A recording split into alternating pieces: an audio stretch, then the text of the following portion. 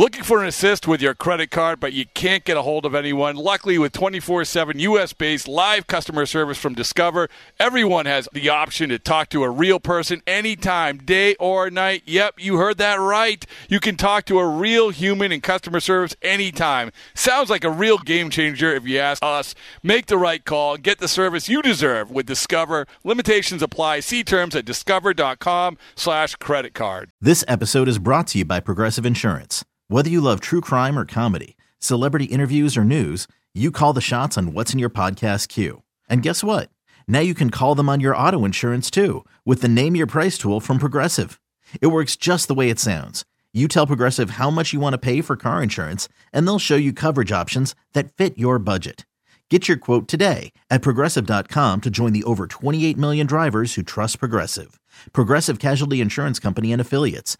Price and coverage match limited by state law. It's blazing hot outside. You get in your car to turn on the AC to get cold air pumping, but it blows hot air out. This issue is commonly caused by low refrigerant due to leaks in the AC system. You want an easy, all-in-one solution that will restore the cold air in no time. AC Pro Recharge Kits make restoring cold air easy for even those with zero DIY experience in less than 10 minutes. Save time and money versus going to a shop by picking up an AC Pro Recharge Kit today. Be a pro with AC Pro.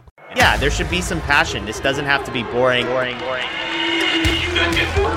one thing the game needs is more people like you. Still have grown men run around tight pants.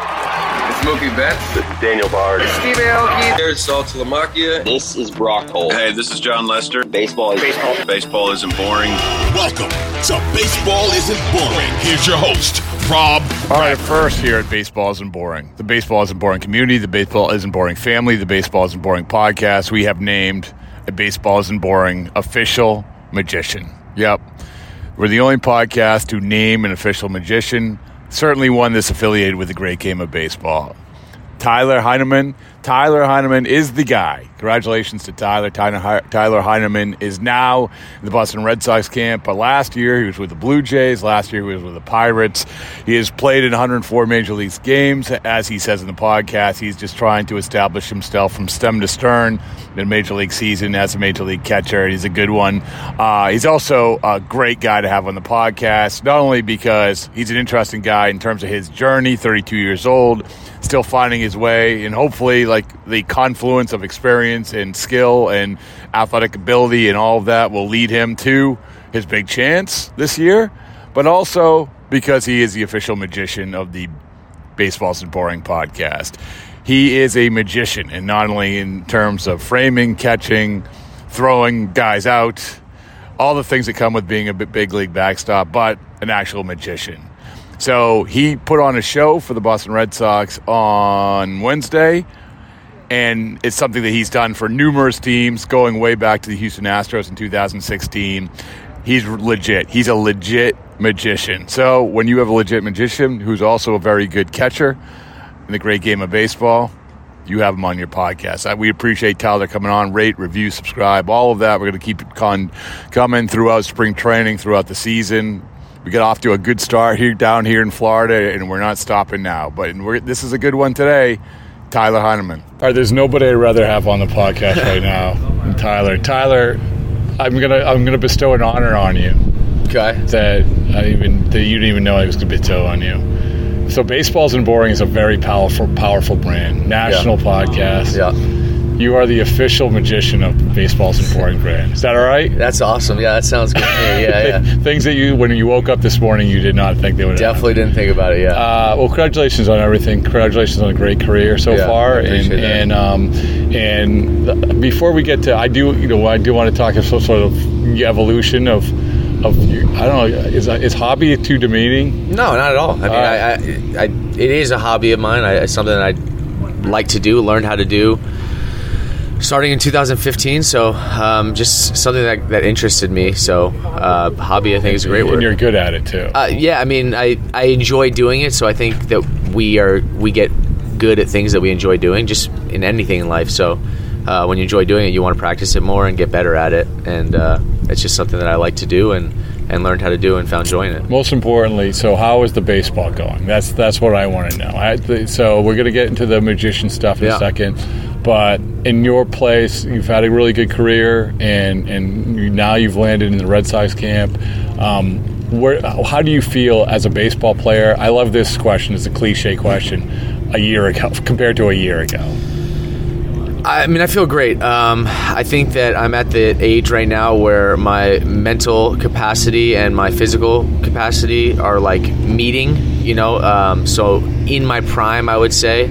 I think when I'm younger, obviously a little bit more athletic and everything, but the mentality and just the mental game is not really there. And then as you get older, your skills start to decline, your physical starts to decline, but you learn more because you've been around longer and you do a lot of things. So I think I'm at that point, like right now, at 32 years old, where I'm not declining physically yet, luckily, and I think I've learned a lot along the way mentally that they're kind of all clashing, and those two are coming together, and kind of I feel like I'm in a really good spot mentally and physically. And you know what that's called? It's called a Tom Brady.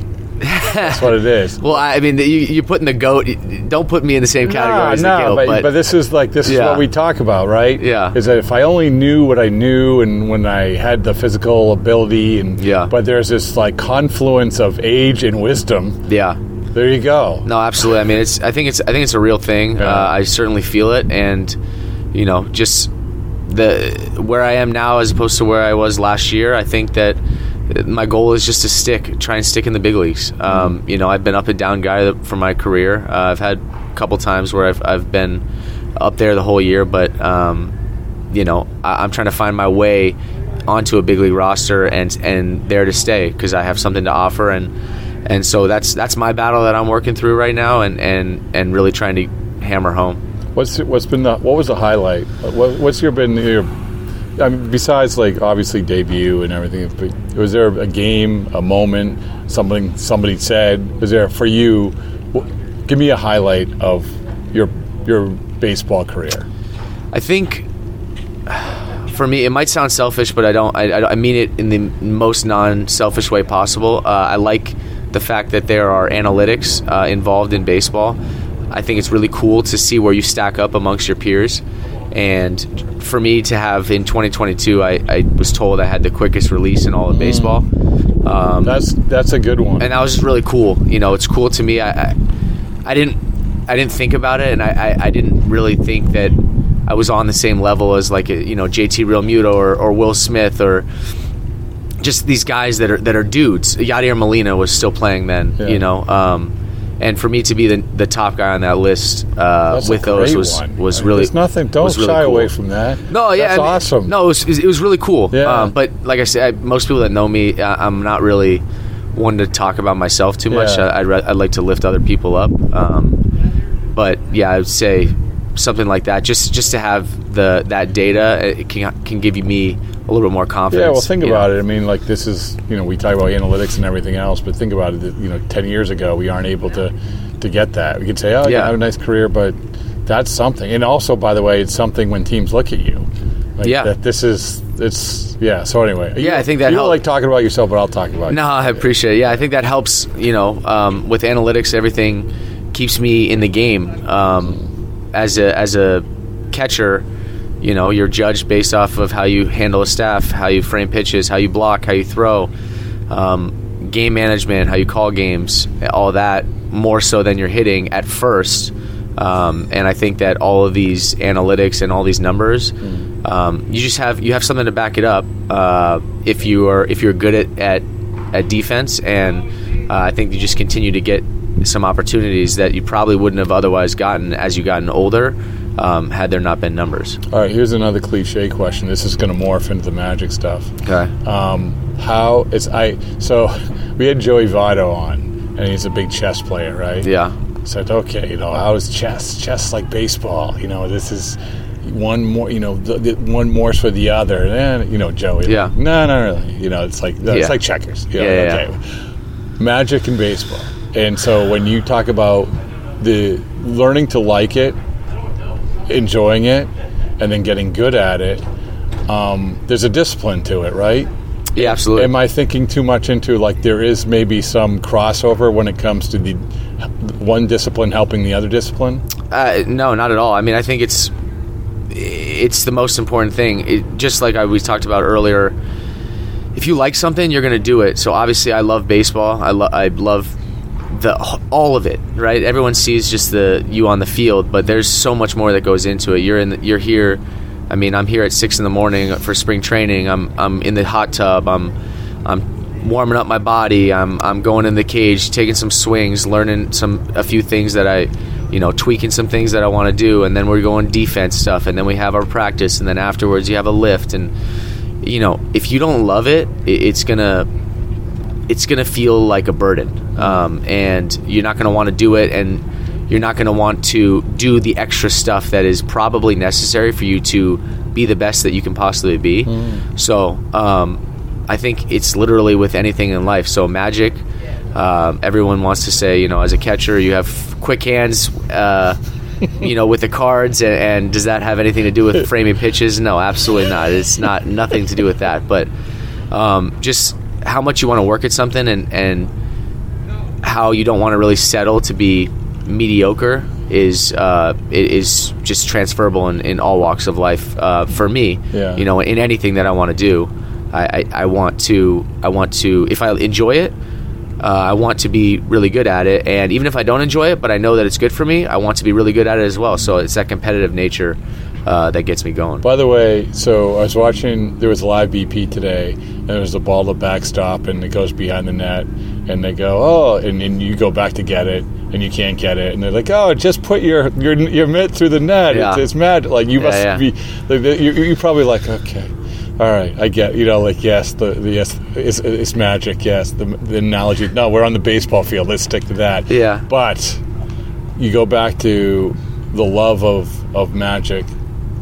So I guess the floor is yours. I mean, just tell me how this came about, how you fell in love with it, because it's not something that you'd say, I want to. I don't know. Maybe somebody says I want to be a magician. Yeah, no. But you said it was 2015, so it wasn't like you were like a 10-year-old kid. No, I was playing in winter ball in the Dominican Republic for Lycée. We had a rain delay, and most people have learned a few magic tricks, just self-working card tricks when they were kids from their uncle, from their dad. That blow people's mind, and so I had just one of those kids that learned one of those tricks when I was younger, and I just had a deck of cards, or that people play cards. I was like, hey, does anyone want to see a magic trick? And I showed a simple counting trick that you can learn super easy, and the reactions I got were awesome. I being a catcher, I like to be vocal. I like to be somebody that is in the conversation and in the center of attention. So this was a vice for me to gain people's attention and speak to them, and also just have fun and kind of relax them and me in an environment that's pretty stressful, being a professional athlete. Yeah. So I got the reactions that I thought were really cool, and I immediately went home to my hotel room in the Dominican Republic and just looked up on YouTube beginner card magic, like beginner card tricks, and learned a few moves and stuff, and practiced, showed the guys, still got great reactions. So the reaction's everything, though, right? That's like keeps you going. Like, oh man, I like that people like this. Yeah, because there's some tricks. There are a lot of tricks that are really technically hard to do, just in terms of sleight of hand or card manipulation or hand placement. But if it doesn't garner a good reaction, it's not really fun to perform. And when you it's cool to look at on a video or a TikTok or something like that. But to perform something for other people and getting them on the edge of their seat, and then them having a great reaction at the end, that's kind of what it's all about. And that's how I like to do stuff, because for me, I don't really have that much time. These professional magicians they're spending 5, 6, 7, 8 hours a day, just like I'm doing on the baseball field. They're practicing magic. So if you were to put me up against let's just say an Aussie Wind, who's he's an unbelievable magician, unbelievable, I would just say card mechanic, creates his own card tricks, creates his own moves. I don't stack up to him in the slightest. It's like somebody being a little leaguer and then comparing to me. It's, you know, as a big leaguer, it's not the same. We're not in the same category, but so I got to do stuff that makes everybody else kind of enjoy the moment and things like I like to have some comedy along with the magic. Well, that's the other. You have to be an entertainer, right? Yeah, I mean, you don't have to. You know, there's guys. Shin Lim he won America's Got Talent. He's unbelievable magician. He doesn't talk. Penn and Teller. You know, Teller doesn't talk. You know, that's some people's persona, and that's fantastic. And you know, that's what makes them tick and makes them good. And you know, for me, I like to talk, and I like to add some comedic effect to it and enjoy it. But that must have been, you know, that's the other part about it. You have to know to do the magic, but then you have to present the magic. You have to, whatever way you can, entertain with the magic. And I don't know. Yeah. So you do TikToks, right? So I had. Yeah. I mean, I haven't done it in a long time, but I have a TikTok. But that's, you know, part of it, right? That's flexing or exercising your magician muscles. You know. I mean, for sure. I think that's why, you know, I started in 2015. I really wouldn't think that I was comfortable in front of a crowd until about 2019, and that really just comes to, excuse me, it comes to basically how many times I performed a trick, how many iterations and or variations I've done, and have kind of a good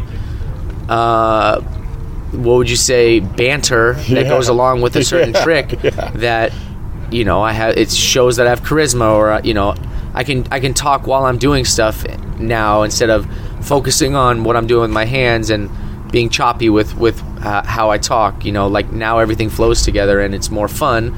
So it's more fun for me, and then it's obviously more engaging for the audience. What was the first time that a team asked you to do in front of a team? Because that's, you know, it's one thing to do in front of a couple guys. Yeah. Okay, here we go. So in 2016 spring training, I was with the Astros, and AJ Hinch was the manager, and you know, just like most teams do, they bring you in. How was your off season? You know, what'd you do? What'd you learn? All that stuff. And you know, one of the things I just said, I learned how to do magic, and he said, all right. And so he just called me up in front of the whole team in one of those meetings one time in 2016. Was not prepared for it. And he's like, you said you learned how to do magic. Here's it. I've never done it in front of anybody that was, you know, let alone a whole thing. So I messed up a few times, and it was fun. Everyone loved it, but you know. So every team you go to now do you have to do that? I mean, a lot of since I've played on 11 teams, I think that, you know, I know at least 3, 4, 5, or 6 guys that I've either played with or played against that have heard about the magic. So I'll get to a team and they'll be like, when are you going to show a magic show? And then it'll somehow get to the manager. Alex Cora was the bench coach with the Astros in 2017 when I got traded to the Brewers. So he knew, and he had come up to me and was like, hey, do you want to do this? I said, if you want me to do it, I'll do it. And so he wanted me to do it. How'd the latest one go? So this is the one you did. Yeah, today. Yeah, it was. I mean, it was great. How would you grade it? Who was? If you're going to power rank your? I mean, it was good. It was solid. Yeah, it was solid. You know, I was nervous beforehand. Were you? Yeah, absolutely. You've been doing it like. Yeah, it doesn't matter. It's new guys. I mean, I get nervous before I play baseball, a Major League Baseball game, or even a minor league baseball game. It's just. I don't think nerves are. I have anxiety, so I don't think nerves are something to shy away from. I think that it just means you care about something. So you try and use it to your advantage in certain scenarios and play off of it. And I think that you can kind of reverse engineer it to where, you know, it can work for you instead of working against you. No, I agree with that. Yeah. So what was the go-to? How many? So some like you did today. Yeah. How many tricks do you do? I mean, do you basically say, okay, how much preparation do you have to do? Do you have an idea? I've done this before. I know how much time is before. Yeah. So how many tricks do you do? Yeah. So today I did 3 tricks. Okay. AC Cora gave me about 15 minutes or so I know that I can do, you know, one trick for 5 minutes or so. Certain tricks that I like to do with crowds that are it just depends. Crowds that are completely in front of you, where you have angle, You have angles in which you can present certain things. No one's behind you. You can do certain tricks that no one's going to see. You're not going to flash anything. In a setting like it was today where everyone's completely around you, you have to do stuff that's kind of angle proof, which basically means that unless someone's sitting directly below you and looking straight up at the deck of cards, like, nobody will know what sleight of hand move you've done. So there are things that actual magicians do, and so in certain scenarios they will only do angle proof card tricks, whereas on stage magic, for most of the time, it doesn't really matter if there's something behind you. They know that there's a camera looking down from the top, so it projects onto a screen, and then also people are looking from the front or just in front if they're sitting at the stage, but they're not behind you, so you can maneuver your body in the way that you need to do. What were the ones that you did? If you could say, basically it was like a card to wallet type trick, but a variation of it that I like to do. A anniversary waltz type trick, again, a variation I like to do. People that are magicians will know what these tricks are. And then I did a Chicago opener, which is basically it's a certain trick. Again, people, if you look up on We're gonna YouTube, Google it. Yeah, Chicago opener is a. I have no idea who did it, but it's definitely not my own trick. I did my own variation of it, but yeah, I opened with that and yeah, so I did three things. What's the trick that you're most proud that you've ever done? Because I would imagine it's like Houdini. Like I got myself out of shackles in the river. That's a terrible example, but yeah, I honestly. There's a trick that is called reswindle. Again, I don't know who. It's not my trick, but it's very technically hard, and just with the amount of moves that you have to do, the amount of sleights they're called, that you have to practice and know how to do within this trick, and being able to do it and perform that in front of people. Which I did that. I performed in front of the Magic Castle, in front of judges and stuff. And oh, really? Okay. I thought it was very cool. These are magicians, that are judging you, and I thought it was really cool, and felt proud that I was able to learn how to do that and be able to do it under extreme pressure, which is performing for other magicians. They know what you're doing, so they're looking more for technicality as opposed to if anyone's ever seen Penn and Teller fool us, like, they know how most of the stuff is done. Yeah. And sometimes you get them on technicality. Sometimes you invent something that they haven't learned how to do yet. In my case, I have not invented anything. Everyone knows how to do. Not everybody. A lot of people know how to do this, and it's just a matter of performing it and not flashing or performing it well. And being able to do that was really satisfying. The last thing is, we talked to Taylor Hearn, who was in rodeo. Right. Okay. He said, "I want to do rodeo, like, after I retire." Yeah. Is this something where, because I would imagine if you're doing it, it's fun, it's a hobby, you're doing it like as a hobby. Yeah. But if you dug in on it, hey, I can maybe do this a lot more if I want. I mean, is that something that ultimately later in life that you're like, I want to dig in on this and perhaps be a performer? I've thought about it. Yeah. I would say probably not, just because I would want to do, I sports psychology, like I said, mental health and anxiety are a big part of my life, so I think I would want to do something more along the lines of sports psychology. I really had an interest in that in college and growing up, and I was a psychology major in college and was going to pursue that had I not gotten drafted. So I think I'm still into that, and even more so now that I've, played baseball for a long time and gotten to the big leagues, and just all that comes with it from a mentality standpoint and the anxiousness that you feel on a daily basis on how to navigate, certain situations. Hey, Rob Bradford here. You guys know I'm always up for a good MVP story, and one of the best stories is Wasabi Technology. Wasabi is the world's hottest cloud storage company, and it's become the go-to provider for professional and collegiate sports teams, including 20 Major League Baseball teams like the Red Sox and NHL teams like the Bruins and Vancouver Canucks. Even the Liverpool Football Club is getting in on the Wasabi action. So, why is Wasabi the MVP? Well, Wasabi was purpose-built to free businesses from skyrocketing storage costs and unpredictable transaction fees that the Amazons of the world are charging. In fact, Wasabi is up to 80% less than those hyperscalers and doesn't charge a cent for businesses to access their data. From Wasabi's AI-enabled intelligent media storage, Wasabi Air, to the industry's only cloud storage service with triple protection against cyber criminals, data deletion, and ransomware, Wasabi's taken the lead in driving innovation in data storage and helping sports teams to unleash the power of their data. Wasabi, another Boston-based championship team.